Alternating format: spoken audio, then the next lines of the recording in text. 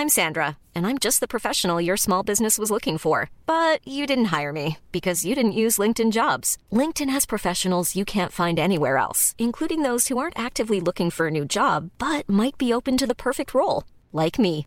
In a given month, over 70% of LinkedIn users don't visit other leading job sites. So if you're not looking on LinkedIn, you'll miss out on great candidates like Sandra. Start hiring professionals like a professional. Post your free job on linkedin.com/people today. Hey, it's Ryan Reynolds, and I'm here with Keith, co-star of my upcoming film, If, only in theaters May 17th. Do you want to tell people the big news? All right, I'll do it. Sign up now and you'll get unlimited for $15 a month and 6 months of Paramount Plus Essential Plan on us. MintMobile.com/switch. Upfront payment of $45 equivalent to $15 per month. Unlimited over 40 gigabytes per month. Face lower speeds. Videos at 480p. Active Mint customers by 531.24 get 6 months of Paramount Plus Essential Plan. Auto renews after 6 months. Offer ends May 31st, 2024. Separate Paramount Plus registration required. Terms and conditions apply if rated PG.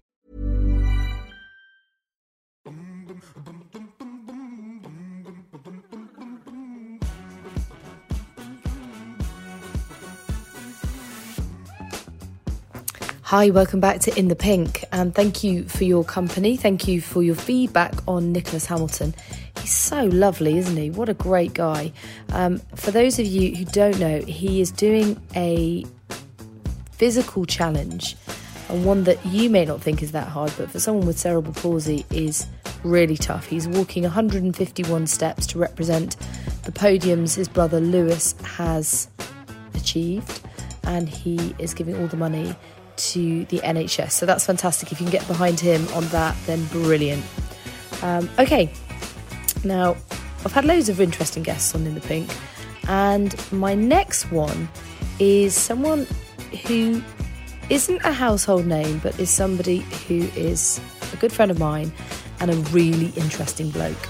And he has been at the heart of Formula One for many, many years before switching over to W Series, and he was there at its inception and has helped grow that all-female racing series, and he's done that with great pride. He's also proudly openly gay, and actually possibly the first openly gay man in Formula One paddock. Let me know if you know differently, but we're pretty sure that is the case. Anyway, look, I'm not going to tell you any more about him. His name is Matt Bishop, and I'm going to let him tell his own story and those of many people in Formula One, because I think any F1 fans out there are going to love his anecdotes. He's been in sport for years and has got some really interesting stories to tell. Here he is, Mr. Matt Bishop. So Matt, thank you for joining me in these unprecedented times. It's kind of crazy, but we are joined by the power of Zoom, which is wonderful. And it means that we can have a good old natter and push this out as a podcast and share with the world some of your great stories from Formula One. Well, I'm very happy to be part of that. I've never Zoomed before. I'm a bit of a Luddite when it comes to technology. I know you set it up, but I'm incredibly proud of myself that I managed to not it up, if you don't mind. So anyway, here we are, and apologise for that light in the background. It's a kind of bit of, I don't know, art something or other in London. And I don't believe for 1 minute you're a Luddite. You have been a major figure in Formula One for many years. You're not currently working in the sport at the moment. You're in the W Series, more of that later. But just tell me how you first came to work in Formula One and where your passion came from for the sport. Well, I started off in the very early 90s as a journalist and editor of a magazine called F1 Racing. Not necessarily the most imaginative title for a magazine about F1 racing.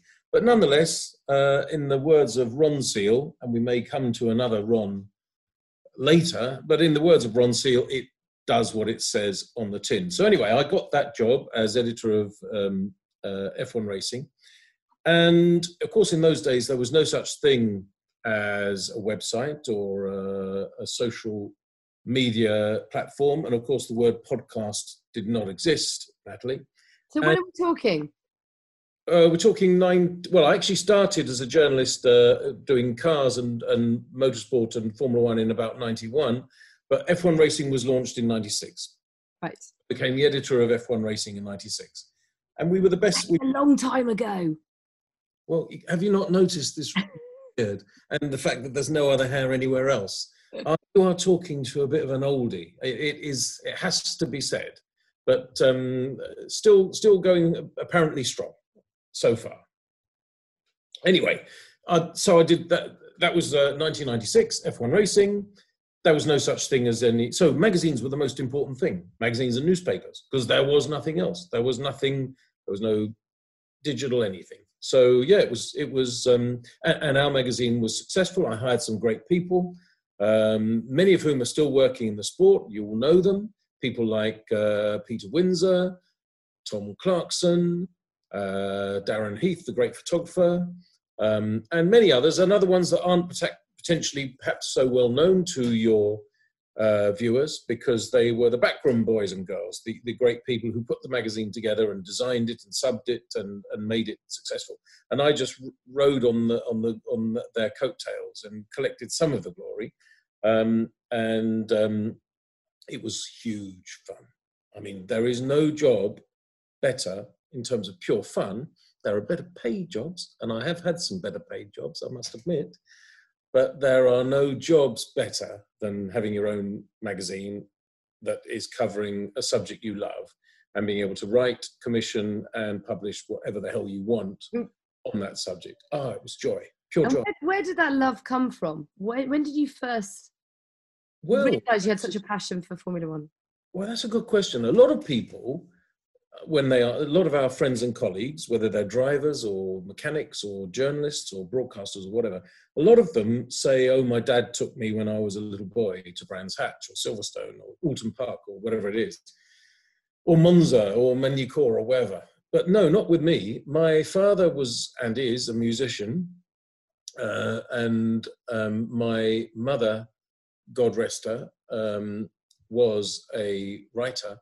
But none of them had the faintest interest in Formula One. I think they probably had heard of Formula One, and that was about it. I'm not even absolutely sure they had, because in those days, of course, it wasn't on telly in the same way as it is today. But I remember going into a newsagent in about 1972 to pick up Shoot, which was the Football Weekly for kids, which was one of the things I got from my pocket money. So I would have been 9, nearly 10. And I saw this thing on the where all the other magazines were. I saw this thing and I carefully read the word to myself: auto sport. I thought, I wonder what that is. I already liked cars, and I could point out cars when I was walking down the street: Austin Cambridge, Morris Oxford, Ford Corsair, all these things that no cars are called anymore. I know I'm making myself sound ludicrously old, but they were petrol engines. They weren't steam engines, I promise you. Anyway, I picked up this thing called Auto Sport, and inside it had various things, and it had a report of a thing that was a car race, a motor race. I didn't know they existed. And a man called Jackie Stewart had won it. And I thought, my goodness. And that was 12.5p. So I paid 12.5p for my Autosport. And honestly, Pinky, I was hooked thereafter. I just was. It was just me. I realized that, in fact, I didn't know anybody else who knew about it. I'd never heard of it. I thought that this strange thing had been invented purely to entertain the eccentric 9-year-old that was me. Aha, the eccentricity. So is that what appealed to you, that you discovered something that previously hadn't been? Well, yes. And, you know, and I went to school. Some people said, oh, yes, I've heard of Jackie Stewart. I hadn't, but very few. You have to realise it wasn't on the telly in 1973. It was not even on the television. It was not reported in the newspapers. If you wanted to find out who'd won the 1973 British Grand Prix, which of course you know was Peter Revson, obviously, you would have to wait till Monday morning and buy the Daily Telegraph. Not a lot of 9-year-olds buy the Daily Telegraph, even in those days. And then you'd see it in 4-point at the very back, probably not even a report. It might be a report for the British Grand Prix. But for, let's say, the Argentine Grand Prix or the Italian Grand Prix, there wouldn't have been a report. And it would just say, 1, Emerson Fittipaldi, 2, Ronnie Peterson, 3, Jackie Stewart. That would be it. It wouldn't say who was 4th, 5th and 6th. It wouldn't say who had led the first 62 laps before they had an engine failure. It might not even say who had been killed. That's how weird that world was. But I found it extraordinary. And here we are, getting on for 50 years later. And you made that transition from editor of the magazine to working for a team. Just tell us that story, because it's quite extraordinary. Well, that came out of, so I'd been editor of F1 Racing and then also a director of Haymarket, which used to be the publisher of F1 Racing and Autosport, in fact. So that thing that I found when I was 9, I ended up being editorial director of. Strange. That's not strange. That sums you up. Well, it's very odd, isn't it? It's very odd. Determination and ambition. It's amazing. There you go. And I'd done that for 11 years. And obviously, during the course of that time, we'd grown the magazine, made it very good, very successful, which had been done on the back, really, of people I've mentioned, who were magnificent staff that I had alongside me. And we therefore got to know everybody in the sport, because we were the magazine that you needed to be interviewed by, because we were the biggest and the best and all the rest of it. Sorry, I don't mean that to be arrogant.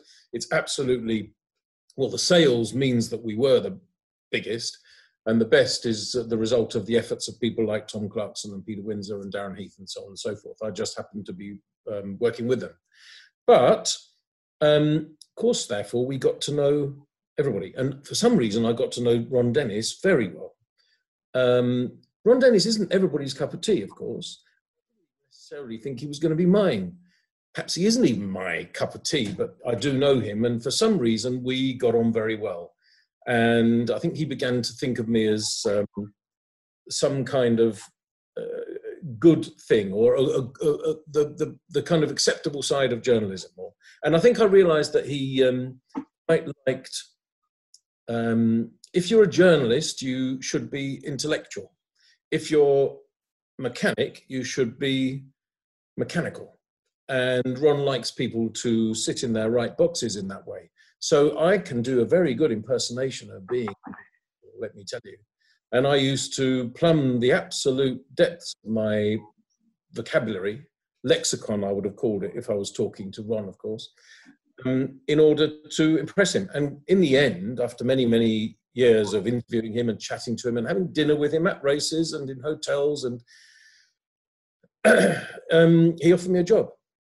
And he first offered me a job actually at Magny-Cours, French Grand Prix of 2001. But it wasn't the right job, wasn't actually the right money, to be fair.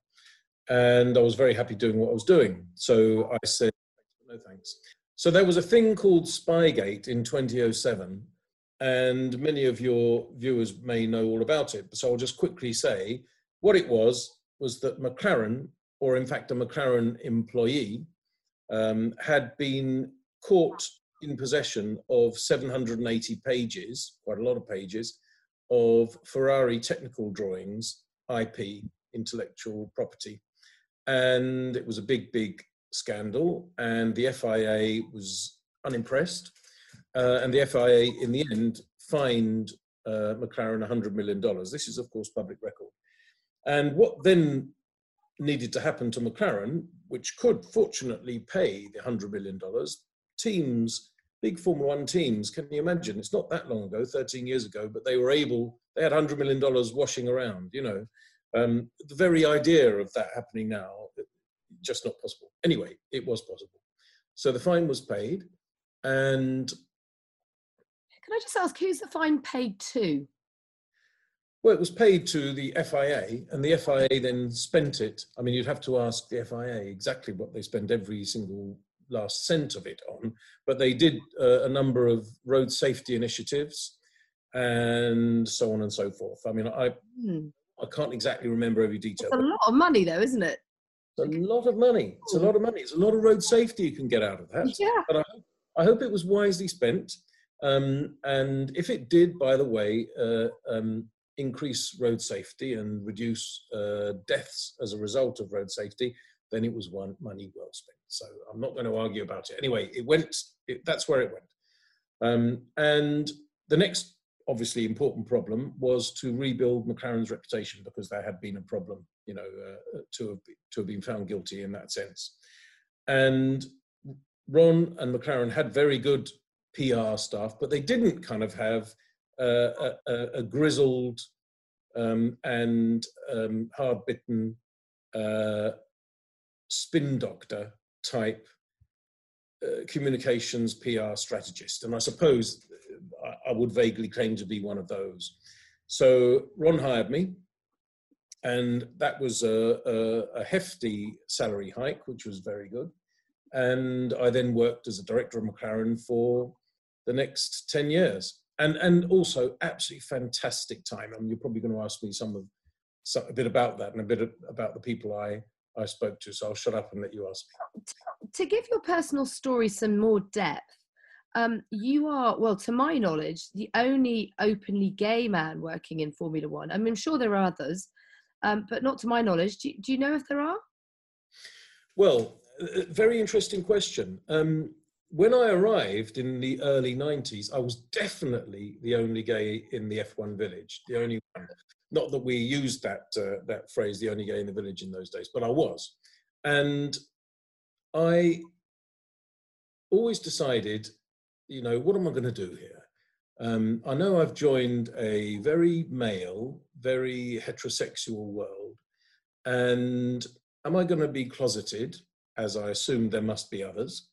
Or am I just going to be not out and proud and screaming from the rooftops and going into the paddock wearing a pink tutu, which is not really my style anyway, and which I wouldn't set off in a very elegant way.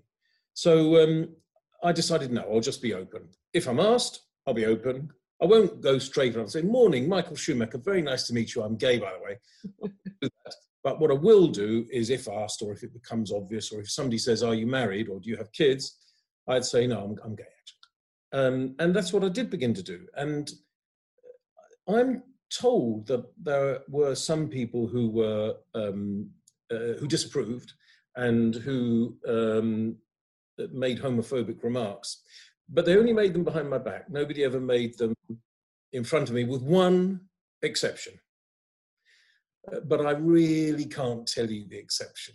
Come on. No, I can't. I will tell you that it was a driver. It was a Formula One driver. And he verbally abused me and shouted the word faggot, shouted the word faggot a number of times at me. Anyway, I'm not going to say who it was, but it was... that sounds such an extraordinary thing to happen now, doesn't it? It's so long ago. Does. And it actually makes me think he's probably gay himself. Well, he isn't apparently, no. Thought you were about to out someone then as well. Oh, no. Anyway, your question was, am I the only gay in the village now? I mean, I'm probably not. I know there are some journalists, there are some other marketing people. I'm sure there are lots of people that one doesn't know about as well. Who perhaps, yeah, I'm sure. There may be, cooks and chefs and various other people that one doesn't know about. In terms of senior people, or people who have been senior in teams and so on, perhaps I still am the only one. Okay, time for Bose's handy tips about how we can all cope a bit better over the next few weeks and potentially months under lockdown. I think that's part of the problem, isn't it? We just don't know how long this is going to last, and that lack of control over our own lives can let anxiety creep in. But hopefully, if we can all follow these little nuggets of advice, it may just help. Okay, first of all, take time for yourself to stay centred and sane. Number 2, seize moments of calm. They may be few and far between, but they are out there. You just need to grab them with both hands. Number 3, find your sanctuary away from the chaos. Now, if like me, your whole house is chaotic, then that might be hard. But there must be a little corner somewhere where you can take yourself off and just have a moment or two.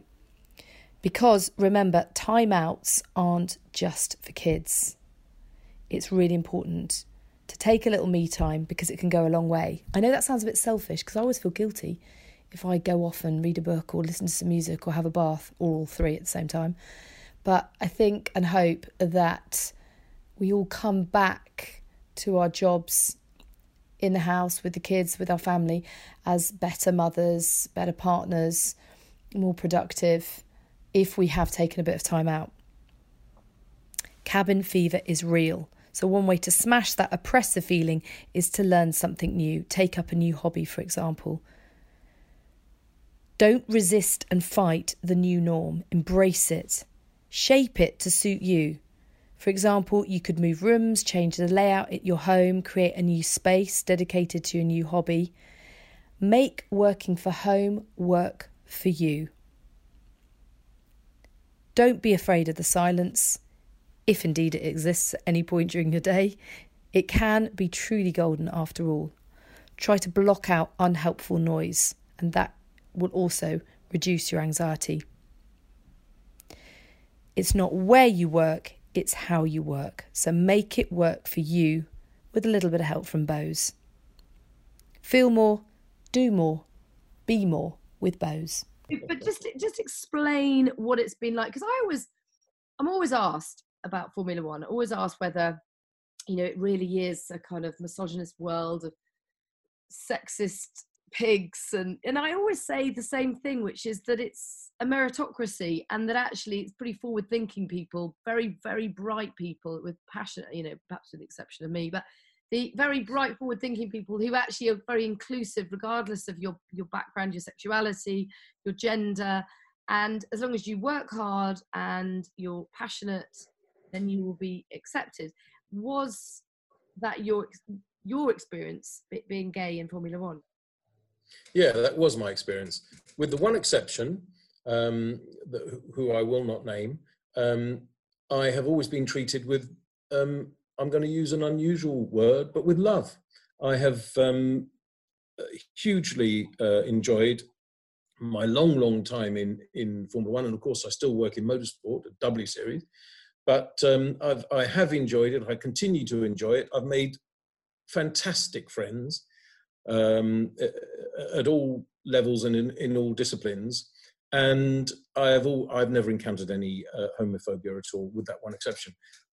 Some people tell me that there's been the odd, tongue wagging behind my back. That wasn't supposed to be an innuendo, by the way, but there you go. And if that has been, I didn't get to hear it. But I'm going to tell you something else, because I think it's quite interesting. When I arrived in Formula One, yes, I was the only gay in the village of any seniority or at all, I think. Perhaps the only one that was out at all, actually. And now, of course, there are gay or LGBTQIA+, as one should call them, marketers, PR people, journalists, and so on and so forth. And in those disciplines, in those professions, I think it's fine. I still think it's actually rather difficult for mechanics and engineers. And that's one of the reasons we started Racing Pride, which I'm active in and one of the founders of. And Racing Pride is really to help people, mechanics and engineers, who still find it quite hard. And I remember when I was at McLaren, there would sometimes be a young mechanic or engineer who would kind of sidle up to me, perhaps in a hotel, or perhaps at the factory, or perhaps, in transit for a long flight, and would begin to talk, and would then say, I'm gay, but I can't come out. They wouldn't like it. They wouldn't like it in the, the other mechanics wouldn't like it. We have to share rooms. I don't think that would make it particularly popular with my roommate. It wouldn't work. How can you be out? And I'd say, well, I think you can just come out. Coming out is a very liberating thing to do. And I actually think you're mistaken, young man. I think you're mistaken. I think that perhaps that was the case 20 years ago, but I actually think that it is increasingly accepted to be LGBTQIA+ or gay, or whatever you want to call it, even among professions or demographics where they're not widely represented. And I am proud of Formula One, and I'm proud of the team I worked for, McLaren, and I'm proud of everybody who sails in McLaren, and I love the people at McLaren. And I personally think that if a young mechanic or engineer came out in McLaren, or by the way, I got approached sometimes by people from other teams because I was known to be the only gay in the village. So I might get an email from a private Hotmail account from someone who works at Jordan or Williams. Oh, doesn't that just show they needed someone to talk to? That makes my heart ache. So in fact, there are 2 countries where it is legal for males to have sex with each other, which is Abu Dhabi and Singapore. But out of the 200 countries in the world, about 200 countries, I think about half of them, or just under half, about 80, it's still illegal for men to have sex with each other. And so I think there is a battle that still needs to be waged. And Racing Pride just does its small little role to make things easier for principally engineers and mechanics, and also, by the way, young drivers, young karters, where they have encountered some prejudice, which includes, of course, young female karters. We have in W Series, which, as you know, is for women drivers only, and we have 2 out lesbians, Sarah Moore and Abby Eaton, and both of those have talked a little bit about having found things a little bit harder when they were growing up through the ranks, and now, of course, they're both engaged as ambassadors of Racing Pride, and I'm very proud that they are. That's great. That's great. Tell us a bit more about W Series and your reflections on the inaugural year, and how much pride you've taken in being a part of that process, really from the inception. Yeah. I had a phone call from David Coulthard. Now, of course, I'd known David Coulthard for years and years and years. And he said, are you still kind of not doing an awful lot? This was kind of very early 2018. And I'd left McLaren in the summer of 2017. So I said, well, I'm doing a bit of consultancy here and there. Why? He said, well, I'd like you to do a bit of consultancy for me and my mate, Sean Wadsworth, and also Catherine Bonmuir, who are the 3 of us setting up a thing called W Series. Have you heard of it? I said, no. He said, good, you're not supposed to have heard of it. It's supposed to be secret. I said, good. So anyway, he explained it all to me, and then Sean Wadsworth and then Catherine Bonmuir also explained it all to me on 3 separate occasions. And I admit at first I was a little bit skeptical. I'd had a quarter of a century in Formula One working with, very, very closely with the likes of Lewis Hamilton, Jenson Button, Fernando Alonso, Ron Dennis, and winning world championships with them. And, McLaren still now, but absolutely then, a complete destination job for anyone who isn't Italian. And even quite a few who are, because there's a lot of Italians in Weybridge, by the way, which is near Woking. Anyway, so I was a little bit skeptical. And I thought, well, I'll give it a go. I'll do a bit of consultancy, and I did. But I didn't know how good the drivers would be. I hadn't heard of very many of them. By the way, we hadn't even hired any yet or enlisted any. We were just we were at the very beginning. We were a startup that hadn't yet started up.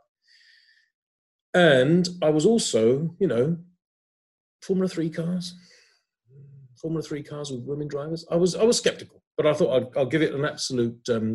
I'll give some consultancy days. Anyway, very soon, I was absolutely smitten with it. And I am now an evangelist for it. I think it's the most wonderful thing. And you may not believe me, but I promise you it's true. I've had some wonderful moments in my career, including my Formula One career. I was in the garage at Interlagos, screaming myself hoarse in 2008, when Lewis Hamilton won the World Championship on the last corner of the last lap of the last race. I was there, and I've been working incredibly closely with Lewis all year. But I've actually had, experiences at W Series in our inaugural season, which was last season, which I would rank with that in terms of the emotion of, well, getting that startup started. You know, I remember standing on the grid at Hockenheim, which was our first race in May 2019, and seeing all the cars go off on their parade lap and then coming into view, going around the last turn and forming up on the grid, and looking at Catherine Bonmure, floods of tears she was in, actually. And I was welling up. And she just turned to me and she said, we did it. And then off they went, and there was a great motor race. And, you know, the hairs on the back of my neck stand up as I tell you that, because it was a tiny team. It's still a small team, but it was an absolutely tiny team then. And we had nothing. We had a brand called W Series that nobody had heard of. We didn't have a driver. We didn't have a car. We didn't have anything. But we created something, and we went motor racing. And we were live on television in many countries. We were on television, not always live, but on television in over 100 countries worldwide. Amazing. And we were available to 340 million households worldwide in year one. And that was with a tiny little team. And it's one of the highlights of my career, yes, absolutely.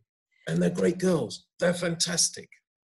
They really are. And they've got a great person in you getting behind them. It seems to me there's a bit of a theme here, actually, Matt. You're a bit of a trailblazer, a history maker, if you will, in terms of helping out young gay men and women come to terms with their position within motorsport, and now getting women well and truly on the map. Is that something that you're aware of? Is that something that you strive for? I don't really think so, no. I think maybe because I was seen as a bit of a talisman for gay men, I think some of the young engineers and mechanics saw me as someone to go and seek advice from. Yes, I think that was the case. As regards women, I think W Series landed in my lap, and I realised, not initially, as I said, but after quite a short time, a few weeks, what a magnificent thing it could be, and how big and how good we could make it. It didn't have to be a small thing; it could be a huge thing. And obviously, the world is in a funny place at the moment, so we don't know exactly what shape or size our season is going to be in 2020 because of the coronavirus, and that applies to every single, not just motorsport, but every single sport in the world. So there's no point trying to make predictions about that. But all I will say is that we had a great first season, and on the map, we've launched it, and we mean to go on. Yeah, I mean, as you say, just thinking with my F1 cap on, we're hearing the calendar is absolutely decimated already. 3 more races going today, or at least being postponed today: Monaco, Spain, and Holland. Do you think that W Series has the strength to weather this storm? We all I can say about that is that we are an officially ratified FIA championship. We race on the DTM, German touring car, and Formula One platforms. That's where our 8 races are scheduled for 2020. I'm not going to tell you which ones are or aren't going to take place any more than Formula One could tell you. I mean, as you say, this very day they have changed. They've made an announcement that there's a further 3. So who knows what might happen? There's a thing called the Olympic Games later this summer. Who knows what might happen to that? So I couldn't say that. What I do know is that W Series has hit the ground running. It's engaged fans all over the world. We have now sponsors. We have huge media interest. We have great drivers. We have a great championship. And as soon as motorsport is... Hey, I'm Ryan Reynolds. Recently, I asked Mint Mobile's legal team if big wireless companies are allowed to raise prices due to inflation. They said yes. And then when I asked if raising prices technically violates those onerous 2-year contracts, they said, "What the f*** are you talking about, you insane Hollywood ass f- So to recap, we're cutting the price of Mint Unlimited from $30 a month to just $15 a month. Give it a try at mintmobile.com/switch. $45 up front for 3 months plus taxes and fees. Promo rate for new customers for limited time. Unlimited more than 40 gigabytes per month. Slows full terms at mintmobile.com. Many of us have those stubborn pounds that seem impossible to lose, no matter how good we eat or how hard we work out. My solution is PlushCare. PlushCare is a leading telehealth provider with doctors who are there for you day and night to partner with you in your weight loss journey. They can prescribe FDA-approved weight loss medications like Wegovy and Zepbound for those who qualify. Plus, they accept most insurance plans. To get started, visit plushcare.com/weightloss. That's plushcare.com/weightloss. Even when we're on a budget, we still deserve nice things. Quince is a place to scoop up stunning high-end goods for 50 to 80% less than similar brands. They have buttery soft cashmere sweaters starting at $50, luxurious Italian leather bags, and so much more. Plus, Quince only works with factories that use safe, ethical, and responsible manufacturing. Get the high-end goods you'll love without the high price tag with Quince. Go to quince.com/style for free shipping and 365-day returns. Going again, we want to be going again. In the Pink and Bose really want to help during this lockdown. Now, whether we can or not is another question, but we can try, and we're going to do that by giving away some more Bose noise cancelling headphones. To win them, just share mini anecdotes from your time in lockdown and give us some feedback on this series. Always put in the hashtag Bose and tag in a couple of mates to do the same, and you never know, those headphones could be yours. Good luck, stay safe and stay connected. Now, you touched on it, that you've worked with Jensen, Lewis and Fernando. You must have some juicy little anecdotes on those three that we can round off this podcast with. Okay, well, let me start with Lewis, because Lewis is Lewis, isn't he? Lewis is the biggest star in the sport, arguably probably one of the biggest sports stars in the world, and arguably, therefore, probably one of the biggest motor racing stars that there has ever been. He's also a brilliant driver. All of that is not subject to argument. Everybody knows all those things. Some people don't like him very much, or some people, he's a bit of a Marmite person, isn't he? Someone that you either love or don't love. Well, I love him. I think he's an absolutely wonderful person.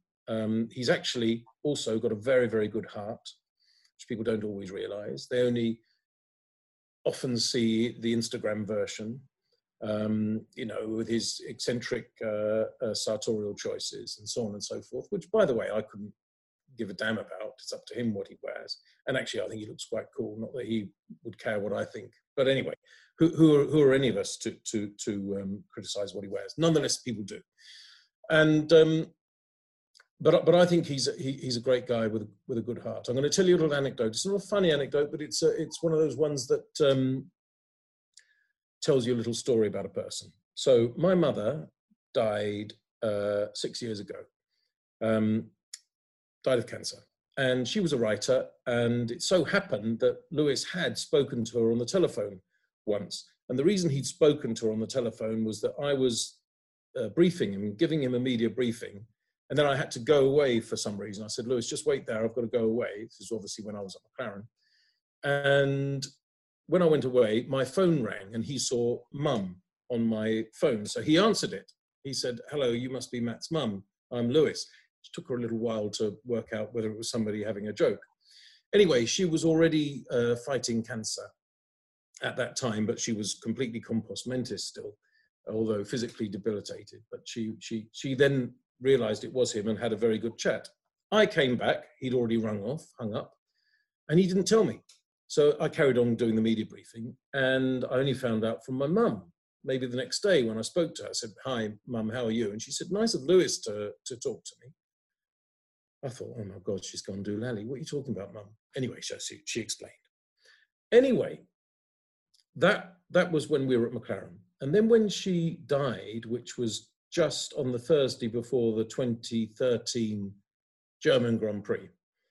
Now, by this time, of course, Lewis was driving for Mercedes-Benz. I was still at McLaren. So we weren't even in the same team anymore. So I didn't go to that race, obviously, because my mum had just died literally on the Thursday before it. So I rang my colleagues and Steve Cooper, my very close colleague at McLaren at the time, and said, mate, can you tell everybody that I'm not going to come to the race because unfortunately my mum passed away just now. He said, oh, I'm so sorry, mate. I said, yeah, fine, yeah. Could you just pass it on?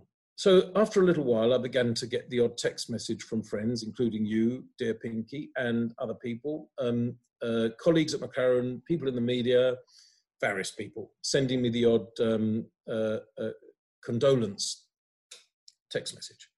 Anyway, I was then sitting that evening at 10 o'clock at night, UK time, 11 o'clock at night, German time, in my mother's house, and her body was still lying there. And aunts and uncles and cousins and neighbours and friends were all there, having a drink, paying tribute. Her body was going to be taken out by the undertaker the next day. Sorry, this is a bit maudlin, but there's a reason for me telling you all this. And at 10 o'clock our time, 11 o'clock German time, my phone rang. Lewis Hamilton. So I answered, and I was very surprised. Remember, we didn't work together anymore. I said, Lewis, I'm not in Germany. He said, I know you're not in Germany, Matt. I know you're not. I've just heard this very minute that your mum passed away today. So I just want to pass on my condolences to you and to your family. And if you happen to be with any of your family as we are speaking now, please tell them all that I will remember your mother in my prayers tonight. God bless her and God bless you. Now that is seriously first-class behaviour, isn't it? That's lovely.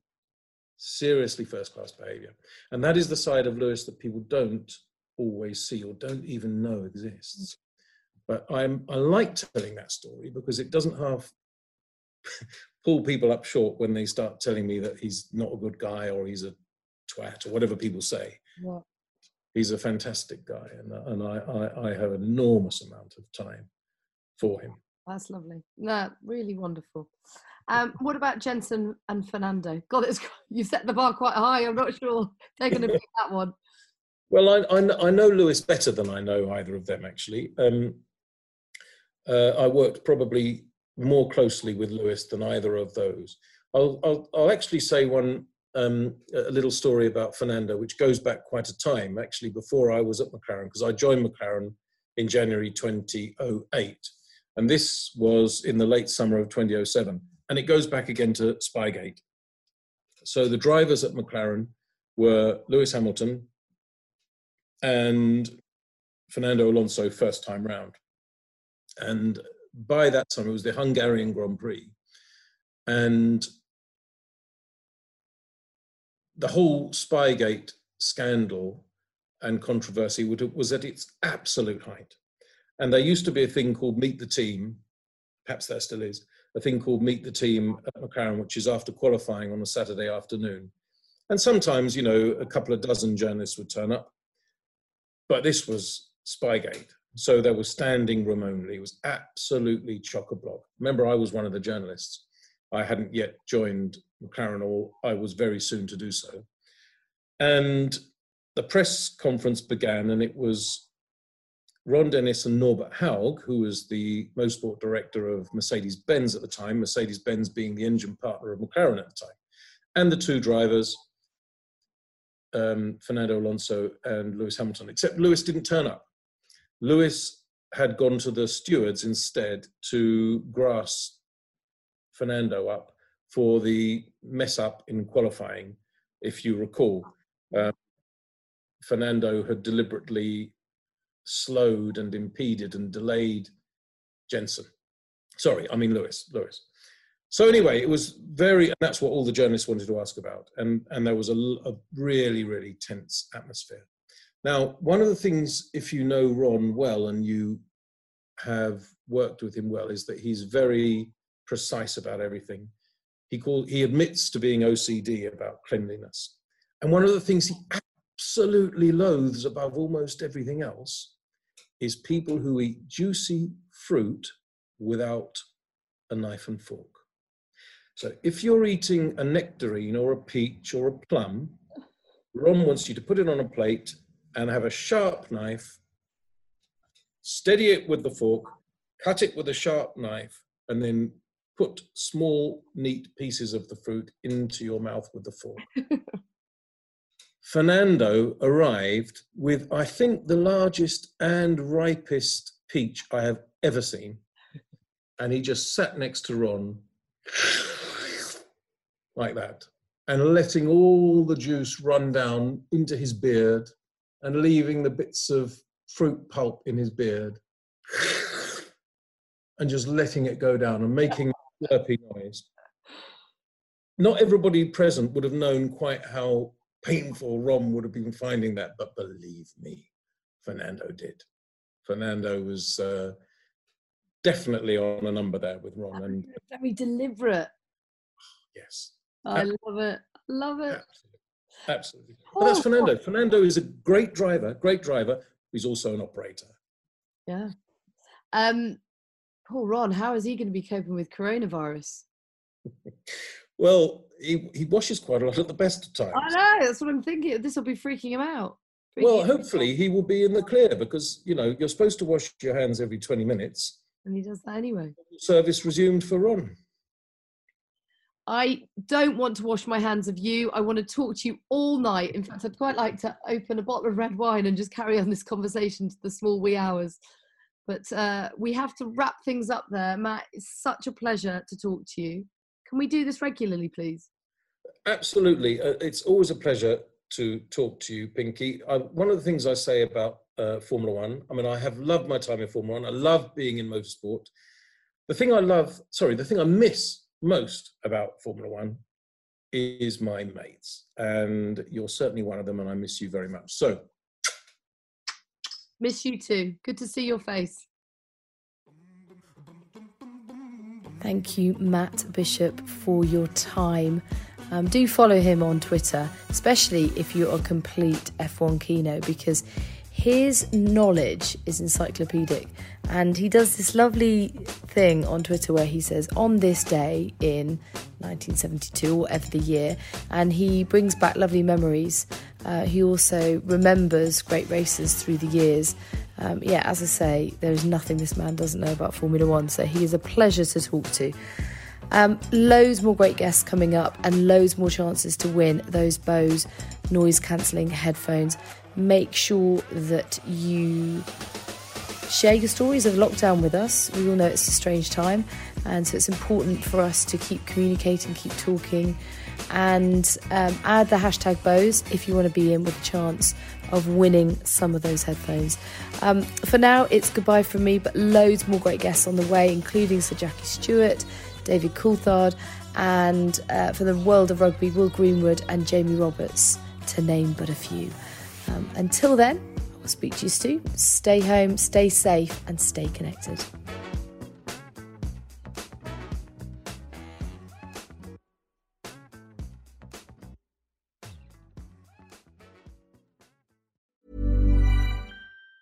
Hi, I'm Daniel, founder of Pretty Litter. Did you know cats tend to hide symptoms of sickness and pain? I learned this the hard way after losing my cat, Gingy. So I created Pretty Litter, a health monitoring litter that helps detect early signs of illness by changing colors, saving you money and potentially your cat's life. Pretty Litter is veterinarian developed, and it's the easiest way to keep tabs on your fur baby's health right at home. Go to prettylitter.com and use code ACAST for 20% off your first order and a free cat toy. Terms and conditions apply. See site for details. Hey, it's Paige DeSorbo from Giggly Squad. High quality fashion without the price tag. Say hello to Quince.